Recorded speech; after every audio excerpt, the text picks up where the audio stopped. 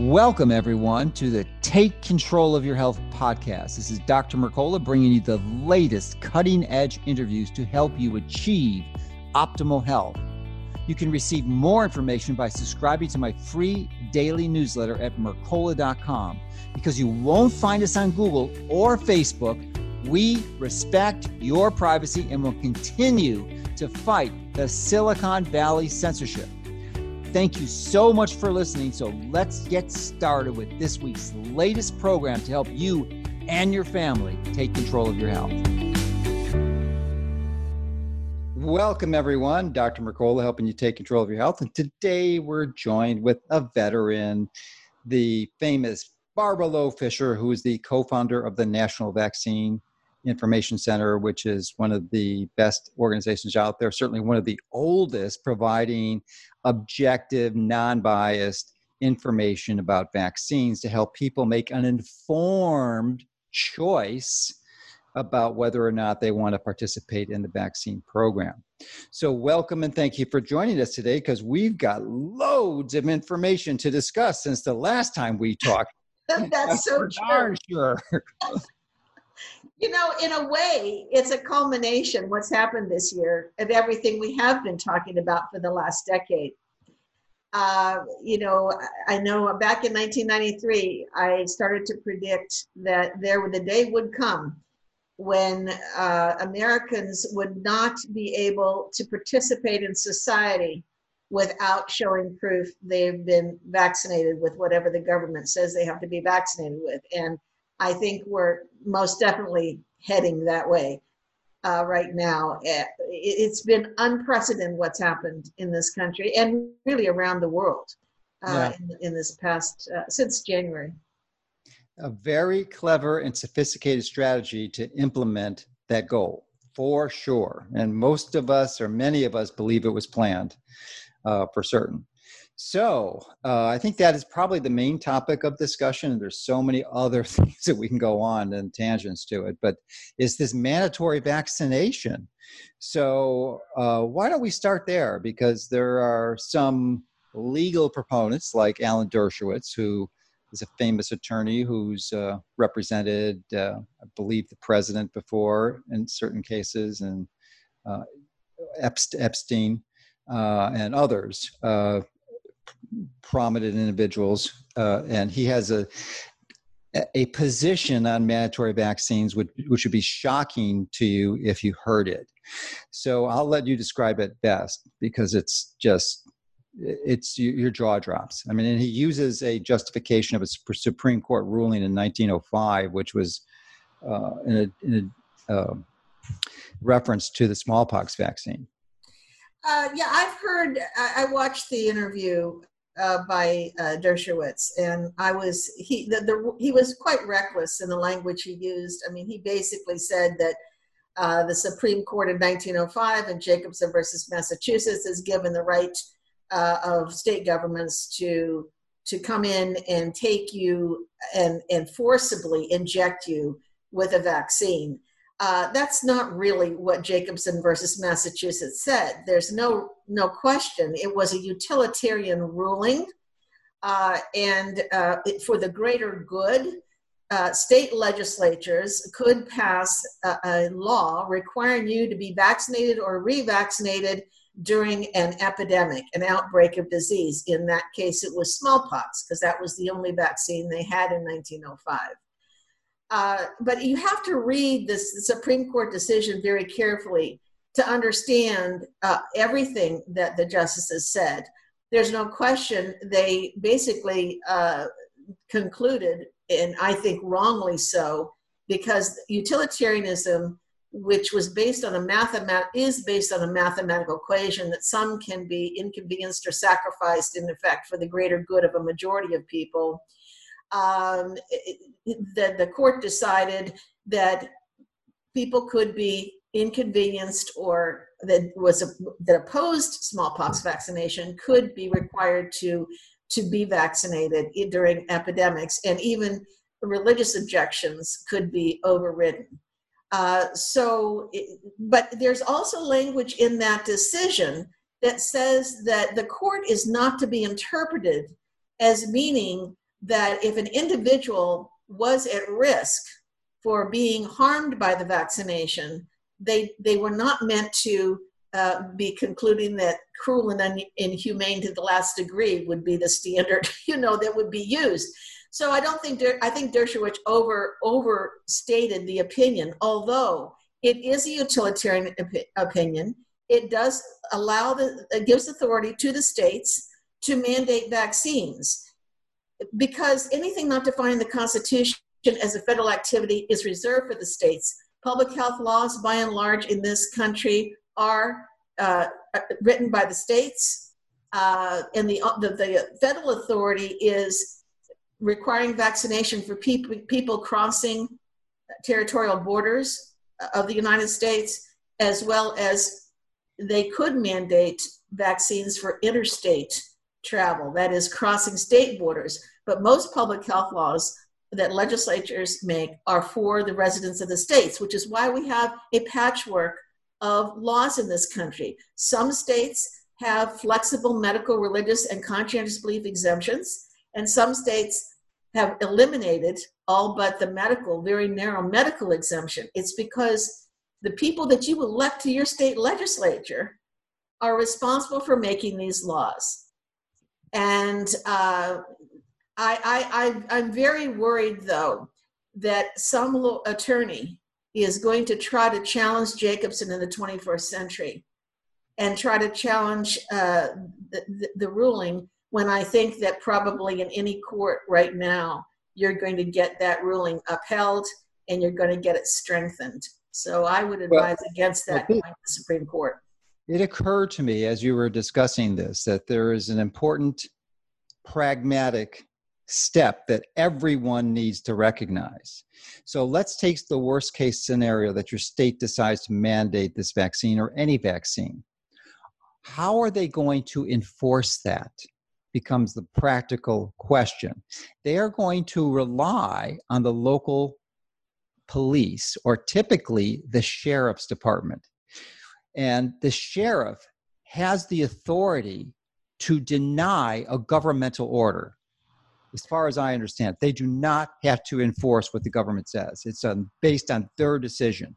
So that's why I believe it is so important to know who your county sheriff is and get to know them and get to develop a relationship with them and get them on your side. And if they're not on your side, you'd want to consider moving to a different county where they are. Fortunately, I live in Florida that has an unbelievable sheriff, one of the best out there. And he would not enforce these types of draconian measures. So what are your thoughts on that? Well, that's true, that the sheriffs, and certainly there have been some comments made by sheriffs during this pandemic with some of the draconian lockdown orders. They're not happy about enforcement by the police of some of these orders in states like New York and California, where there has been quite a restriction on civil liberties. But I think it's also important to remember what the Supreme Court said in 1905. The states have the power to mandate, but the states have also the power not to mandate and to have exemptions, which is why in 2010, the National Vaccine Information Center created the NVIC Advocacy Portal, the online portal where we monitor state legislation, vaccine-related legislation, and let people know when proposed bills are moving in their state, that they can then contact their legislators and say, we want exemptions protected. We want our informed consent rights protected. So the message really is that the very first step is we have to start in this country developing personal relationships with the officials that we elect. Because the bad laws can be like the county sheriff. Well, and the county sheriff, yes. But let's hope, because we're a nation of laws, let's hope that what's happened this year is a lesson to the people that unless they elect legislators that are going to reflect their values and beliefs, traditional values and beliefs that have been respected in this country for 245 years, unless we elect good people, we're not going to have good laws. The millennials and the Gen Xers have got to start running for office. If they want to have a future where they're going to be literally free to be able to enjoy freedom of speech and of conscience and thought and freedom of religion and the right to assembly, all of these things that were protected in the U.S. Constitution, the Bill of Rights. We have to elect people at the state level and the federal level on Capitol Hill who are not going to be sold out, who are not going to sacrifice their integrity for money. You know, we know that the pharmaceutical industry is the biggest lobby on Capitol Hill. These legislators, we've got to build a firewall between government and industry. That has been completely broken down in the last 40 years. Since I came into this work, I can't believe how there is a public-private business partnership that has been developed by the federal agencies with the pharmaceutical industry. And so you cannot get deep. We were talking earlier about HR 6666, introduced in the House of Representatives on May 1, now with 59 co-sponsors. And what does that bill do? It would give over $100 billion to the CDC to hire people in this country to go out and knock on doors and test you for COVID-19. And if you test positive, then they're going to try to find out and trace all your contacts. And they can quarantine you in your home, or if they don't think you're going to stay in your home, they can quarantine you in a mobile unit. This is a violation of a number of amendments in the Constitution that protect our right to life and liberty, that protect our right to be free in our homes and not have our not be literally taken out of our homes and put somewhere the government wants to put us. You know, if we do not start to become aware of these laws that are being passed by legislators on Capitol Hill and our state legislatures, we are going to be a captive people who don't have civil liberties anymore. Yeah, it becomes, again, somewhat of a pragmatic issue, though, because there's certainly one effort to do that legislatively, but the practical component is that almost everyone watching this has a smartphone, and that smartphone has one of two operating systems, either Android or iOS. And the next time you update your software, you will have a contact tracing app integrated into the software, the operating system of the program. It will be there. No way around it. You will be contact traced, so that even without legislation, the software is on your phone unless you don't update. I don't personally plan on ever updating my phone again. So it might be too late for some, because this was those program updates were the third week of May. So if you've updated your software and then you've got a contact tracer on your program. Yeah, I think there's been some discussion about, can we turn that off? I don't think so. It's integrated into the operating system, I believe. There's no way out of that. Once it's in there, it's in there. I am literally shocked that Apple consented to this, because they have been such a staunch advocate of privacy issues. And this is an egregious violation of privacy. Well, we can certainly see the power grab by government and by big tech and by the pharmaceutical industry during this COVID-19 pandemic. This was sprung on us so fast. It moves so fast. From the end of January, where the WHO said, oh, there's a public health emergency of some concern, and then the CDC declared, a public health emergency of concern. But it wasn't until March 11th that the WHO said this COVID-19 is a pandemic. And within weeks, we had a lockdown of this country, the likes of which we've never seen, and other countries as well, that has completely brought our society to its knees.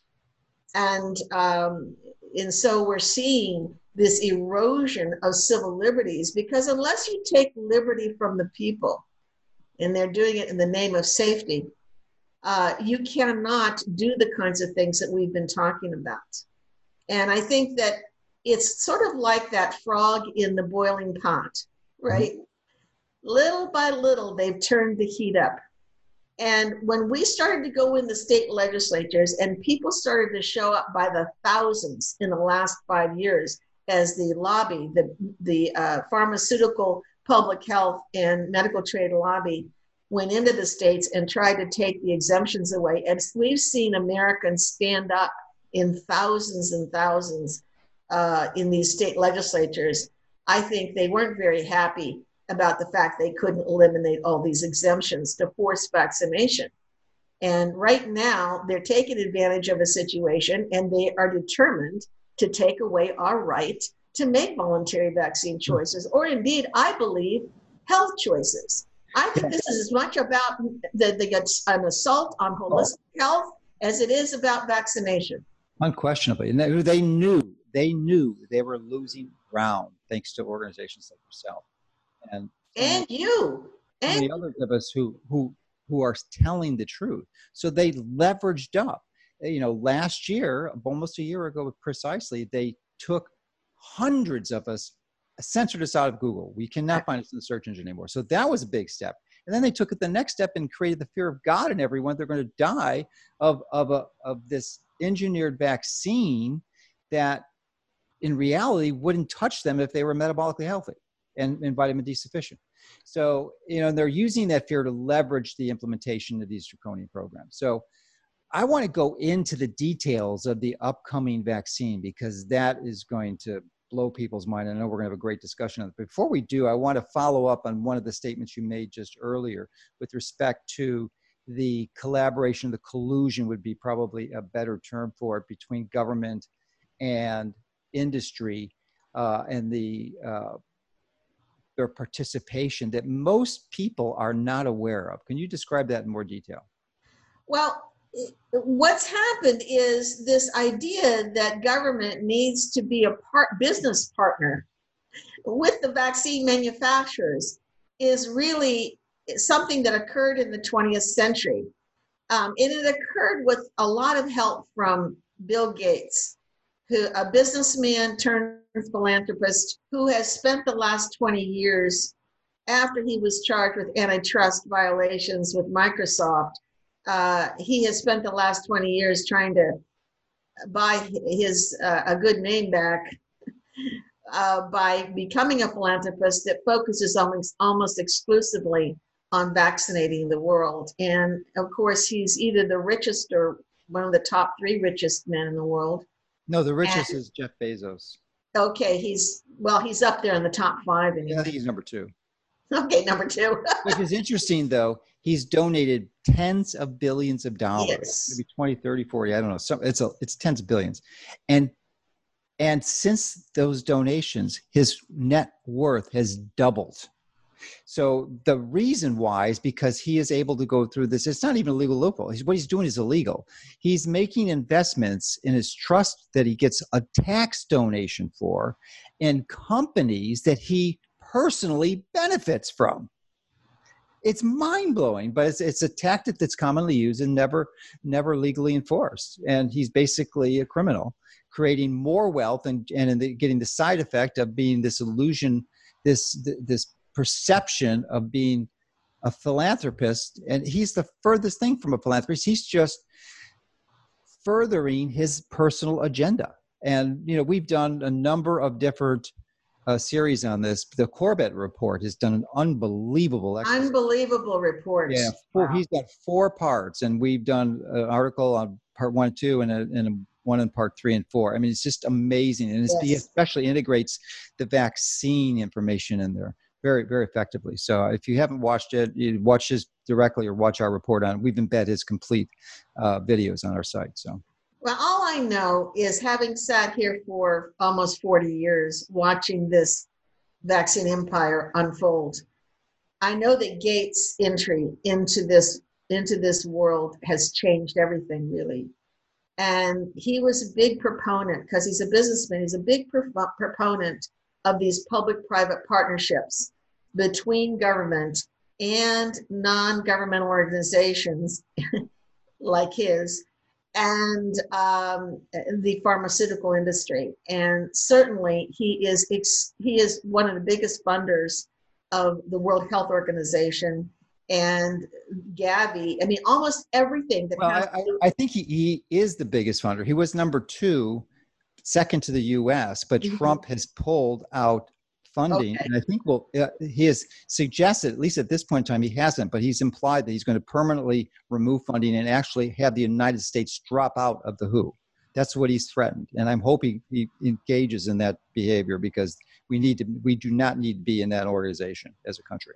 Well, Gates is definitely the biggest non-government Yeah, funder. yeah, but he's number one of Yeah, any government because the U.S. is not funding yeah, the WHO. yeah. So he is a big believer in, as I said, vaccinating the world. And Gavi, this pharmaceutical industry, this pharmaceutical really organization that's all about pharma, is involved. All these companies are involved in vaccinating the world, and the COVID-19 vaccines that are being fast tracked to licensure with funding, additional funding from governments like the US government, $500 million to one company, $500 million to another. Moderna is a NIAID supported vaccine. It's a lot of money that's being given to these companies to fast track these COVID-19 vaccines using technology that's never been licensed before, DNA, messenger RNA, a nanoparticle. Well, let's go there now. What you're referring to is what has been termed Operation Warp Speed, and it's taking off on the war analogy, and it has been analogized to something similar to the Manhattan Project for COVID-19. And who did they put in charge of Operation Warp Speed? Well, they picked their heads wisely. They picked an individual who was the head of GlaxoSmithKline, GSK, for the development of the swine flu vaccine called Pandemrix, which injured many people and was awarded hundreds of thousands of dollars in compensatory damages for but it failed miserably, didn't protect anyone. And they put this guy in charge of the program. Yeah, again, there's no firewall, is there? There's none. And and I mean, and this is a company. I don't know if he works for them anymore, but that paid billions of dollars in damages for fraudulent behavior. As is also true for Merck. These companies are not flawless. They're making mistakes all the time, and that's one of the reasons they engineered that passing of the Vaccine Compensation Act in the 80s so that they would not be held liable for any damage that the vaccines do. Right. We fought like so hard to try to get protection from them completely eliminating all liability for the vaccine companies in 1986, but Congress ended up giving them a partial liability shield. However, Congress did not give them a shield from design defect lawsuits, that is, failure to make a vaccine safer. That didn't happen until 2011, when the US Supreme Court in Brucevitz versus Wyeth eliminated the design defect liability that the companies had. So at this point, you can't really sue the companies. And it was really after 2011 that the pharma, medical trade, and public health lobby started to go into the states and try to take away all the exemptions, because there was no more liability for these companies. And in 1987, after the law was passed, all the vaccine administrators, people who give vaccines, were given liability protection in an amendment to that law. So the original law, it was very different from what it is today. And the problem is it's been eroded by the Department of Justice and the HHS and the pharmaceutical companies and the courts. So it's, and I think that people need to understand too, with these pandemic vaccines, COVID-19 vaccines, in 2006, BioShield 2, which was called the Pandemic and All Hazards Preparedness Act, basically indemnifies all drug companies who make vaccines and that are used during a public health emergency or a pandemic, All the companies have no liability, and anybody who gives the vaccine or mandates the vaccine or whatever, enforces use of the vaccine, is not liable either. So when these COVID-19 experimental vaccines are fast-tracked to market, I mean, it usually takes 5 to 10 years minimum to get a vaccine tested and on the market, licensed and on the market.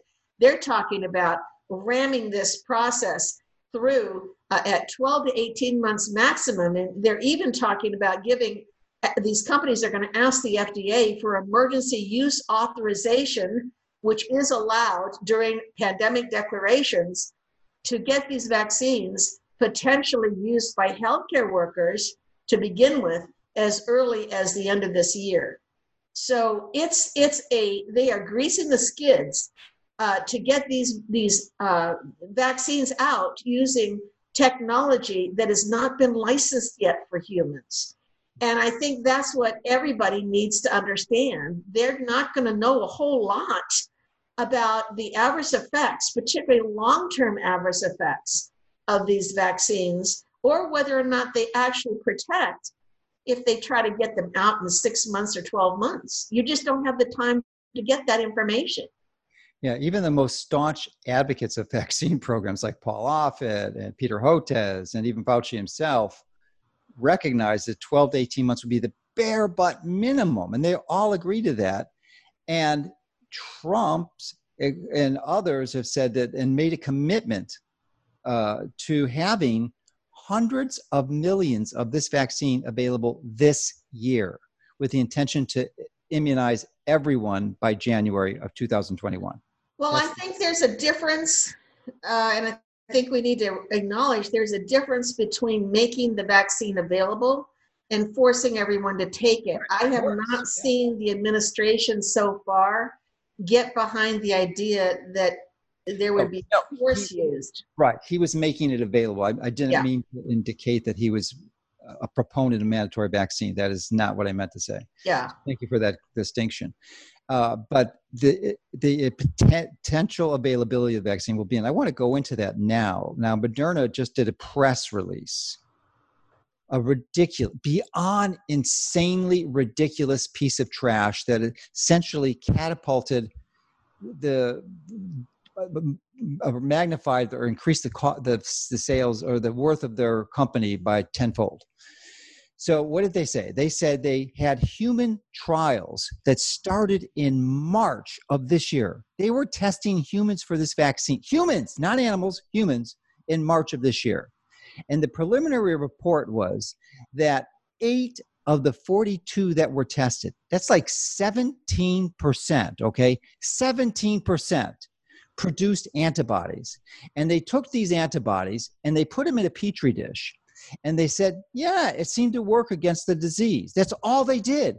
You would think they had this incredible victory. That means absolutely nothing, especially in light of previous COVID vaccines, which showed that when you, in animal studies to ferrets, and that when they were administered the vaccine, they did indeed were able to generate an antibody, humoral antibody response that produce antibodies to the virus. But when they expose these animals to the infection, they all died.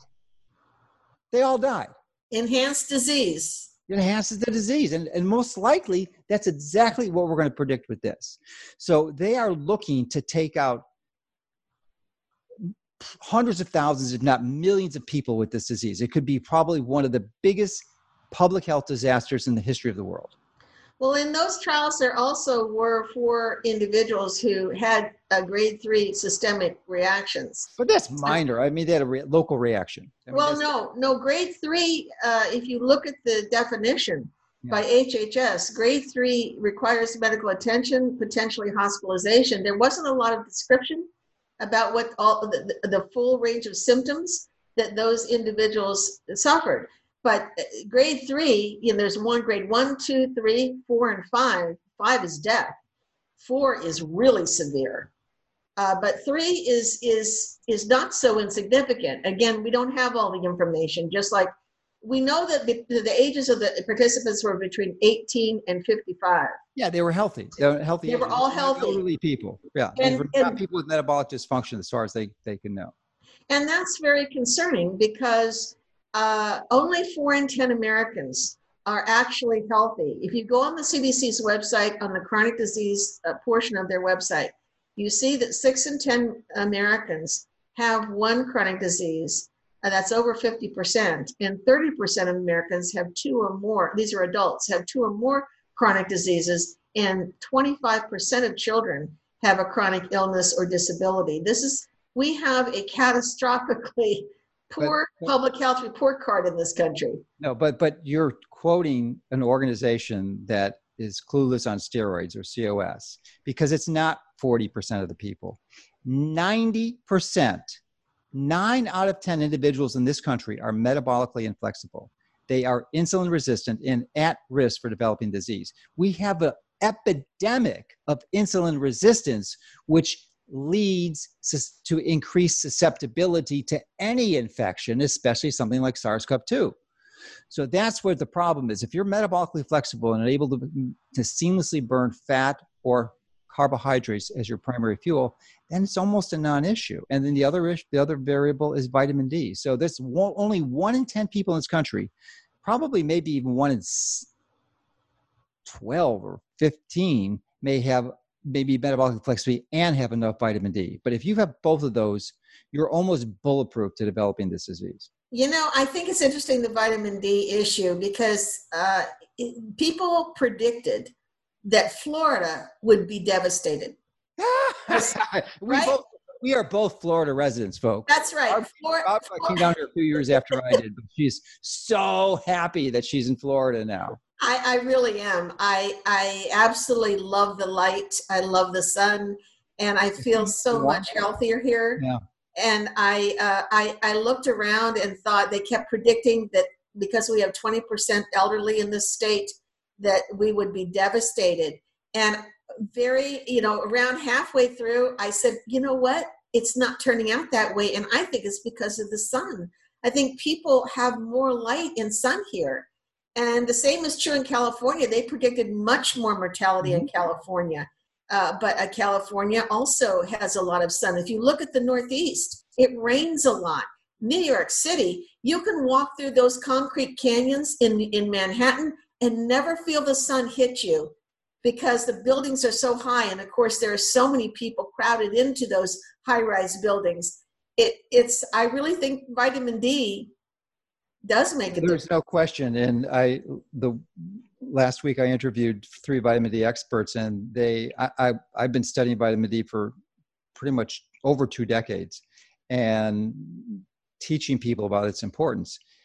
And they helped me understand that on spades and suggested, and I couldn't agree with them more, to start a campaign to spread this information to the country. And I'm actually spent this whole Memorial Day weekend writing up a white paper on how to do this, and documenting it with illustrations and the background for it, and compiling all the evidence, because there's probably about 24 papers already published in the peer-reviewed literature supporting this thesis.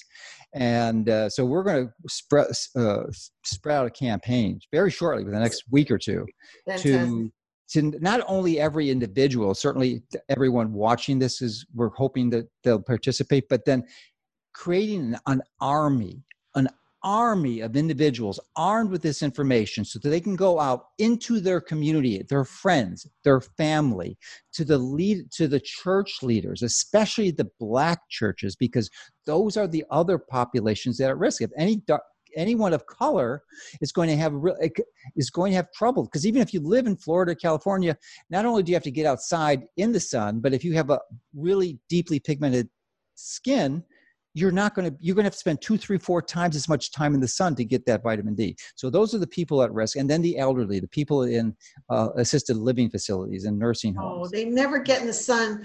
So those are the 2 populations we're looking for. We're going to create an army and have people just spread that message and implement it and get their levels up. I mean, ideally we get their blood levels tested, but it's not necessary. We know approximately what the doses should be, but just get them on vitamin D. And it's fortunately it's like the least expensive supplement that you could possibly hope to purchase. That's such an incredibly important public health effort. Yeah. Far more effective than vaccines. That's right. In the 1918 Spanish flu pandemic, the H1N1 pandemic, there were doctors who understood and nurses who understood that, like with soldiers on ships that were in the holds, they would take them up to the deck of the ship and let them lay there in the sun during part of the day to get fresh air and vitamin D. And those soldiers, those sailors did much better than the ones who were kept down in the dark in the holds. And, I remember my dad, who passed in 2014 at 95, I would go and take him out in the sun because none of those residents were taken out in the sun. And we'd put him in his wheelchair and we would take him outside so he could sit in the sun. And I know that it prolonged his life by several years. And so at any rate, I'm really happy that you're doing that. That's a public service.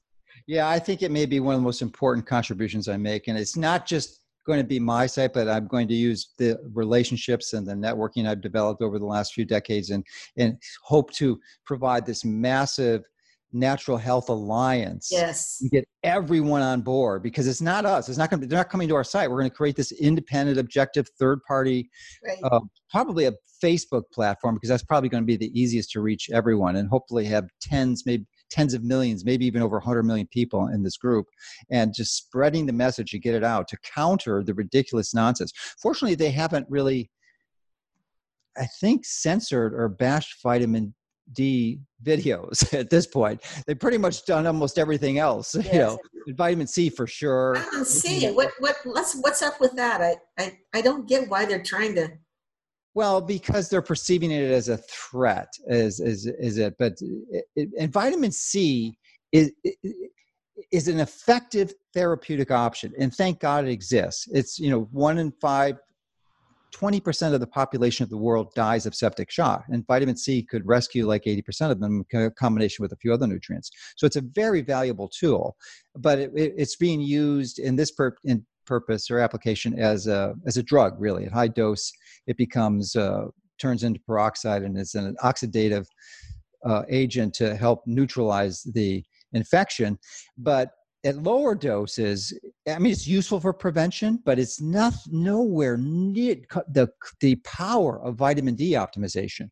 And vitamin D, really the immune enhancement, in my view, is almost one of the minor benefits. Its major one is it radically reduces maybe between 50 and 80% the risk of cancer and heart disease, which is the two major leading causes of death. So I'm excited to get people who are in massive fear to leverage their fear and use that fear to get them on optimized dosing regimen to have good vitamin D levels to protect them ostensibly against the infection, but then they get the side effects of radically reducing the risk for heart disease, cancer, and probably dozens of other diseases. Right. Well, it's clear that with this COVID-19, where they said that we were going to have between 1.7 and 2.2 million Americans die with the mathematical models that came out of University of Washington and also the Imperial College in London, which were obviously massively wrong. But still, the studies that have come out said, well, maybe a 1.3% mortality rate, and yet I've seen a study recently that is down into 0.26, which is still higher than influenza, a normal influenza year, but it's nowhere near what they predicted. That was actually the CDC, 0.26, but that's overall. Mm-hmm. And if you certain populations are going to be higher, Yes. like those in the Yes. people of color and people in the elderly in nursing homes are going to be Yes. higher than that because they're at risk metabolically and for the vitamin D levels. But other populations who are not at risk, that risk is much, much lower. It's like probably 10 to 100 times lower. Right. And the publicity that we see every day on the news is that if we don't stay 6 feet away from each other, if we don't wear those masks, that we're going to all die. I mean, literally, that is the fear that has been instilled in people. And I know people. I mean, certainly the vaccine aware community is like most of America is split between people who are very afraid of this new virus and people who believe that it has been, that is the response to the threat has been been excessive and extreme in order to do some of the things that we've been talking about today, and that is more government power, more control, being able to sell more vaccines. And so it's been a very interesting time, particularly for families who have lost someone to COVID-19. I remember, I think it was March 24, when I saw the government, the Department of Health and Human Services, put out a memo to all the doctors and coroners to basically diagnose anything that had a respiratory component.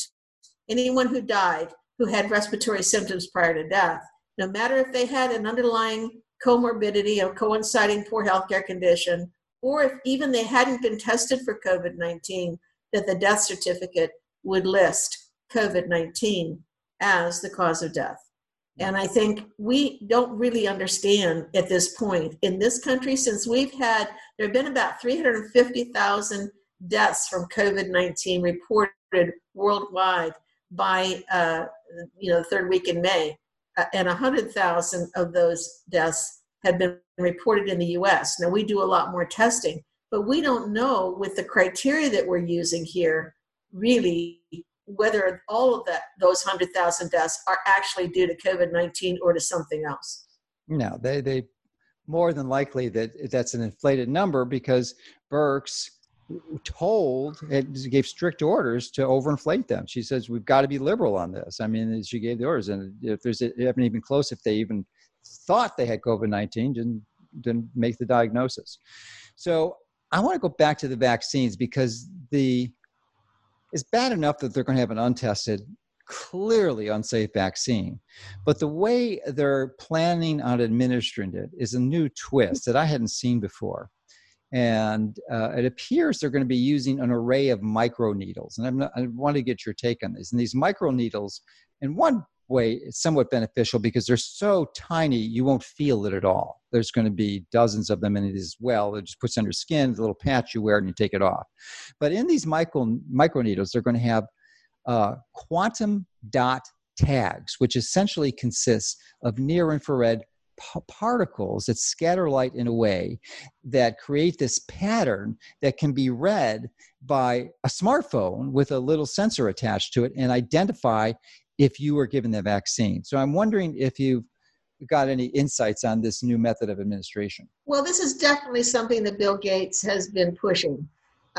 He has been pushing not only that everybody in the world has to get all these vaccines, but also that governments need to be able to track the vaccines that everybody gets. And certainly this type of administration of a vaccine is a kind of a double bubble, because not only do you get the vaccine in the person, but you also are able to track the vaccine.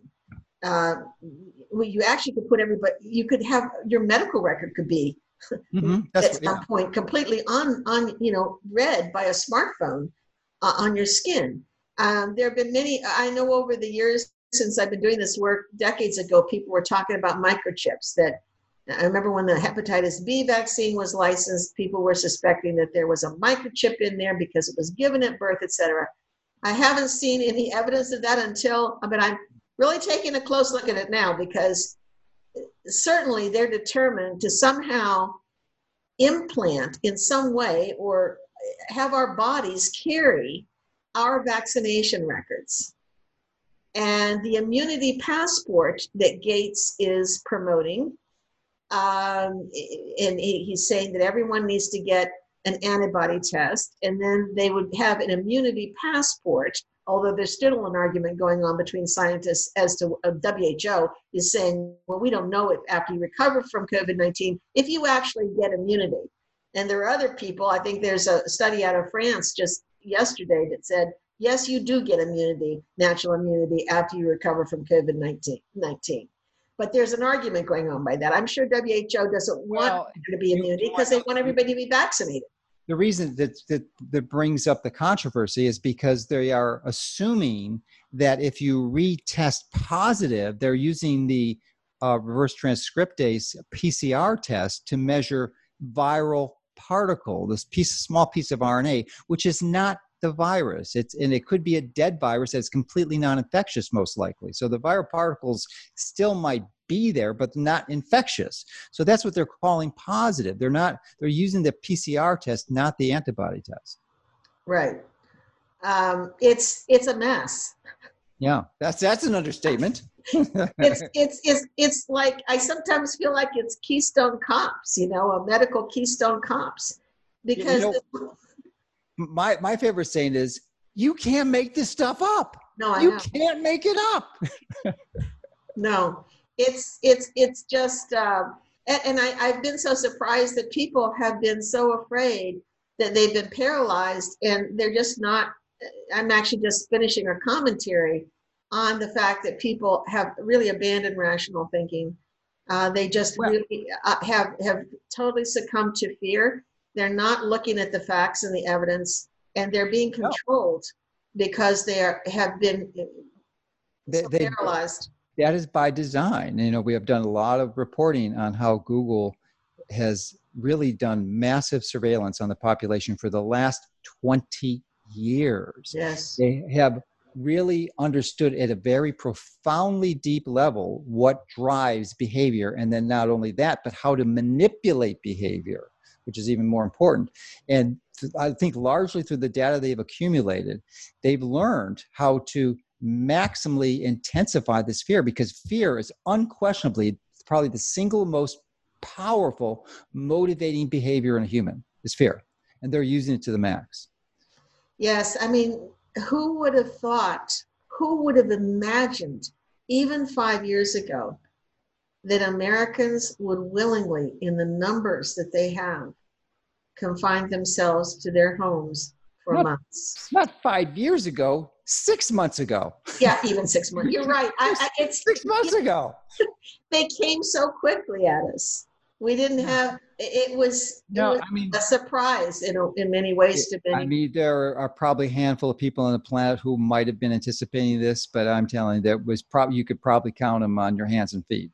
I mean, virtually no one I know of, not personally, but have read or has had any idea this was coming. It just came out of, it was unpredictable. No, they're going for it all right now. Yeah, they are. This and American people are going to have to really take a look and figure out, do they want to give up their civil liberties for safety, for an illusion of safety? It's really an illusion of safety. So do you think, now, if we've been able to convince people that, and hopefully others, that this vaccine is not going to be good for you, this is the last thing anyone would want to do.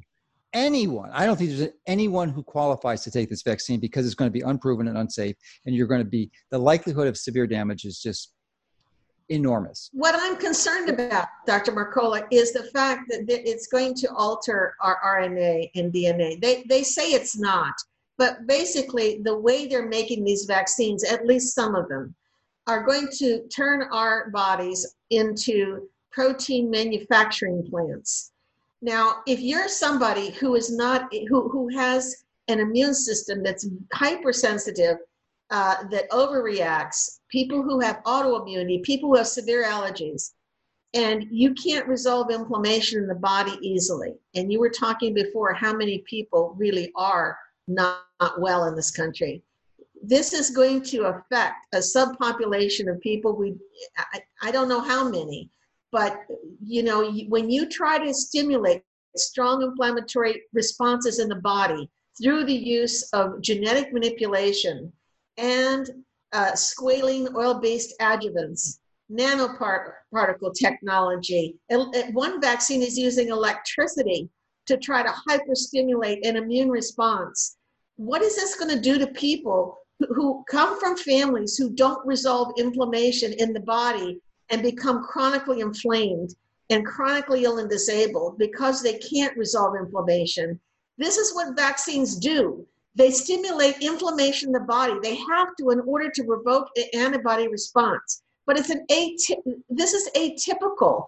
When you're trying to do this to the body, this is not a normal way that the body mounts an inflammatory response to to a microbe.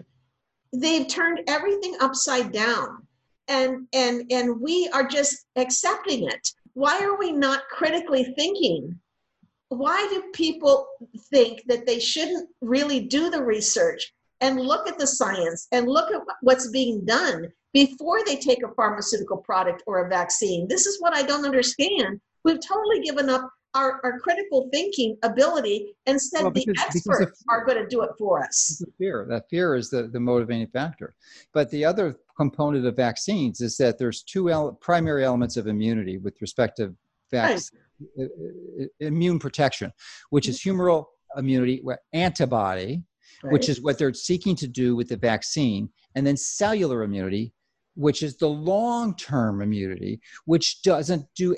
Vaccines do not touch cellular immunity. But that's what the RNA, DNA vaccines are going to try to do. That's what they're trying to do with this new technology. Oh, I didn't realize. They say they can stimulate cellular immunity, but at what price? Yeah, what price? That's the point. Yeah, and I don't believe it. I would have to see lots of studies to prove that it not so much prove that they are actually stimulating cellular immunity, but that there's no side effects, long-term side effects from this. I agree with you. Yeah. So interestingly, with respect to the autoimmune side effects from the conventional vaccines, you know what one of the side effects of vitamin D is? It decreases autoimmune reactions. That's what, by its very nature, it optimizes the immune function.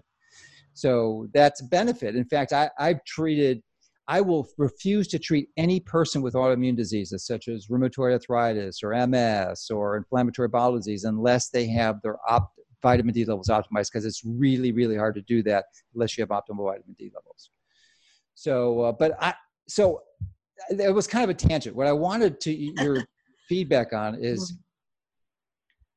I guess, what strategy or what do you recommend for people to do if they're convinced or to convince their people they love to have a serious consideration about this? I mean, what is your words of wisdom to the public? What are your words of wisdom?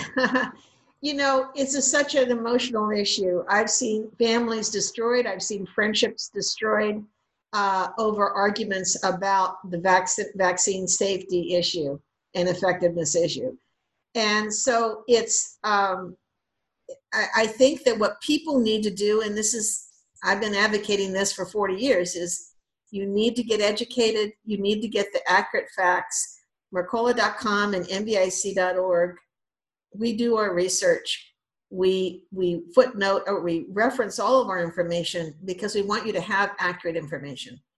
And you need to share that information with your family and friends and your community leaders and certainly your legislators.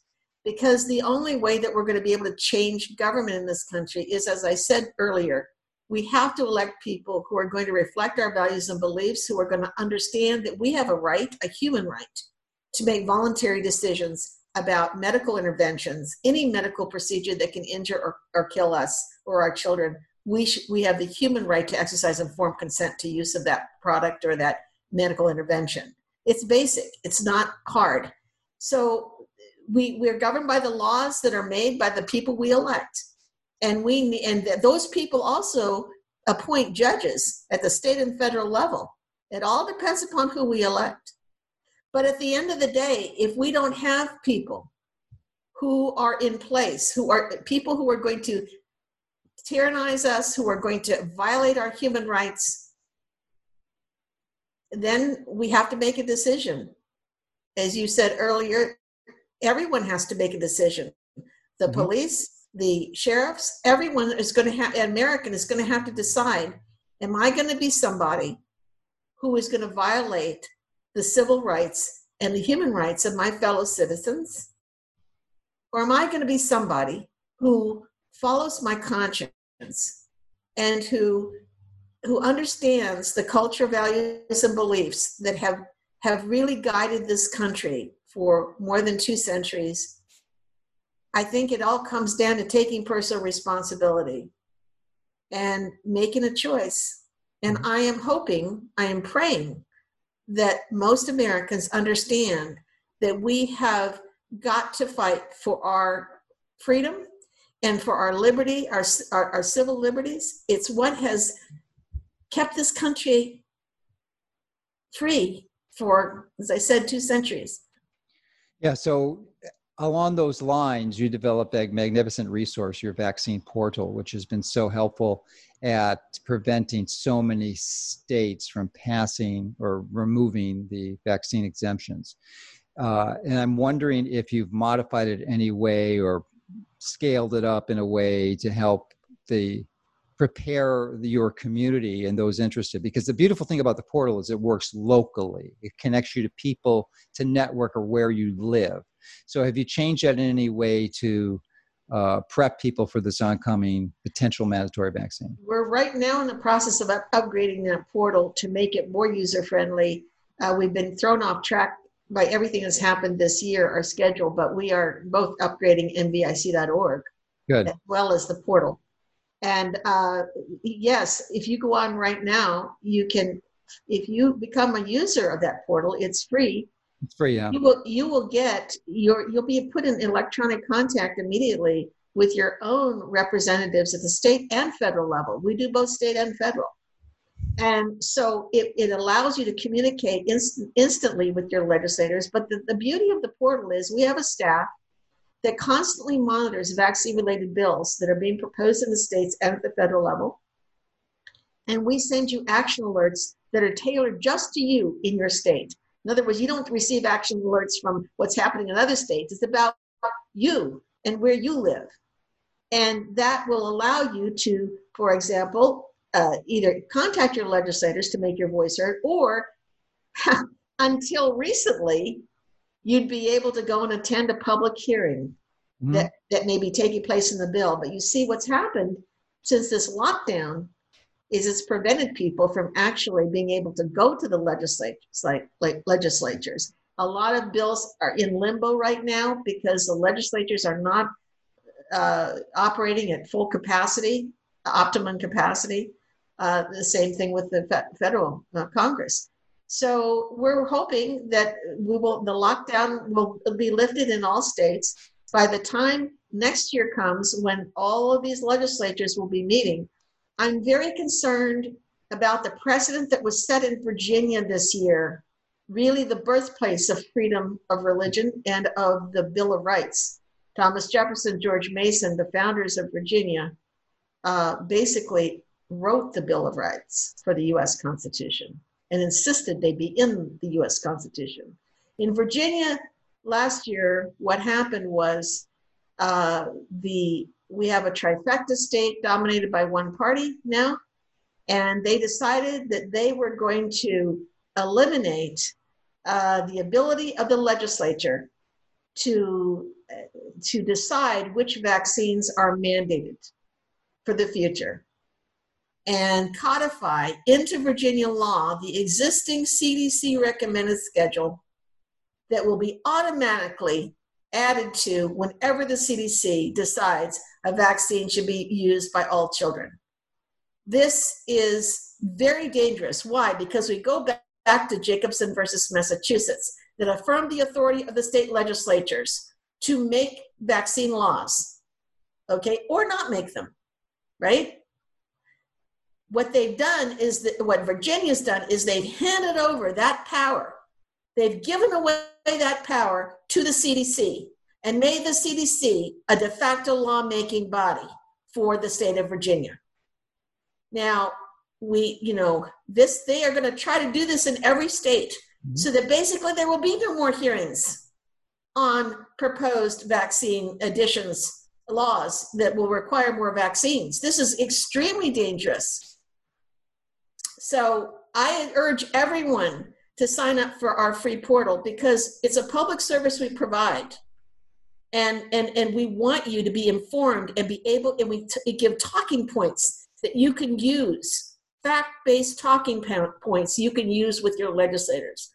This issue is going to become more and more important because of what the power grab that's occurred in the last few months on this pandemic. Please be prepared. Please stand up for your right to make voluntary vaccine decisions. Yes, indeed. That's great recommendation. That portal is a gem. So I would strongly encourage people to do that. And hopefully we'll work together to get your vaccine army to actually engage in the vitamin D strategy that we hope to implement, because that's going to help everyone. So the other component is there's been this massive, not necessarily shutdown of air travel, but almost a shutdown.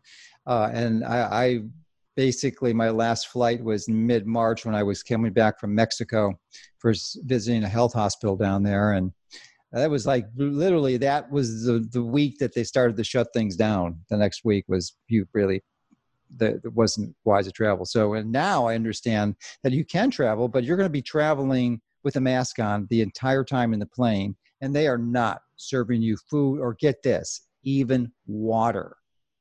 You're going to fly from Florida to Oregon. There is no way you're going to get a drop of water unless you brought it on the plane. So that makes travel a challenge, to say. I mean, that's a first world problem, but it's still, it's like our life has changed forever. But along those lines, I was excited because I was in the process of cutting down my travel anyway. But I mean, it's radically reduced. And I don't know that I'm going to fly anywhere this year. I'm supposed to be in London in September, but I don't think that's going to work out. I was going to go to your event in, I believe it's October, but that pretty much got rescheduled to virtual. So, right. Why don't you tell us a little bit about that? Because I was so excited. The last one was many years ago. It was 9 years. No, it was over 10 years ago. 2009. We did it in the pandemic year. Yeah. The H1N1 pandemic year. We had the fourth International Public Conference of Vaccination. This year, we're holding it in October 16 through 18. The fifth International Public Conference on Vaccination. The theme is protecting health and autonomy in the 21st century. We are bringing together very high-level speakers from around the world, from academia, from the activists, the bioethicists, from many different disciplines. We're having a fantastic conference that will be online because we were not able to hold it at a hotel, being so unsure of whether or not anyone could travel, whether there's going to be a second wave of COVID-19. And people, just couldn't get there. So we might be COVID-20 by then. Yeah, indeed. But I'm so excited about it because I think that if the timing is right. I think people want this information, and we're going to put on one heck of a conference. It's going to be professionally produced, and we hope to have chat rooms. We hope to have certainly formal presentations, but also some panel discussions, and I look forward to your being a speaker, Dr. Mercola. Yeah, I was looking forward to go there in person because there is a great value to going to events, personally interacting with people, and it saddens me deeply to appreciate that has been drastically impacted, perhaps permanently.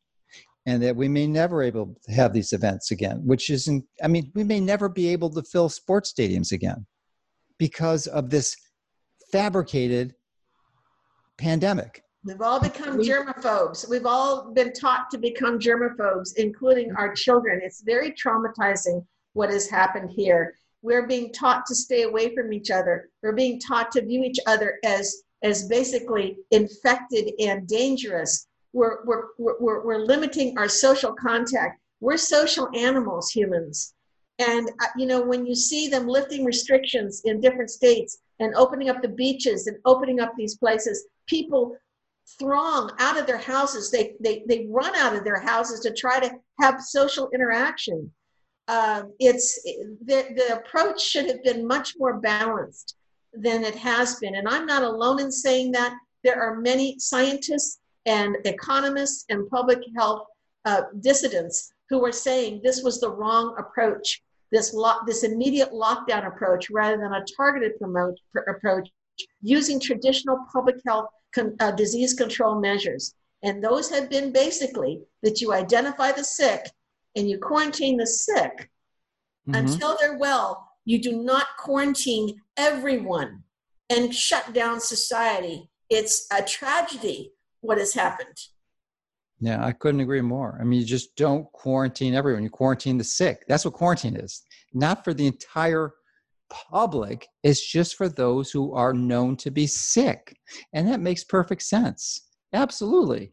You don't want to needlessly spread that and increase the contagious effect. But that doesn't mean everyone, because then we both believe in herd immunity. That is the way that your natural immunity is acquired through connection with others.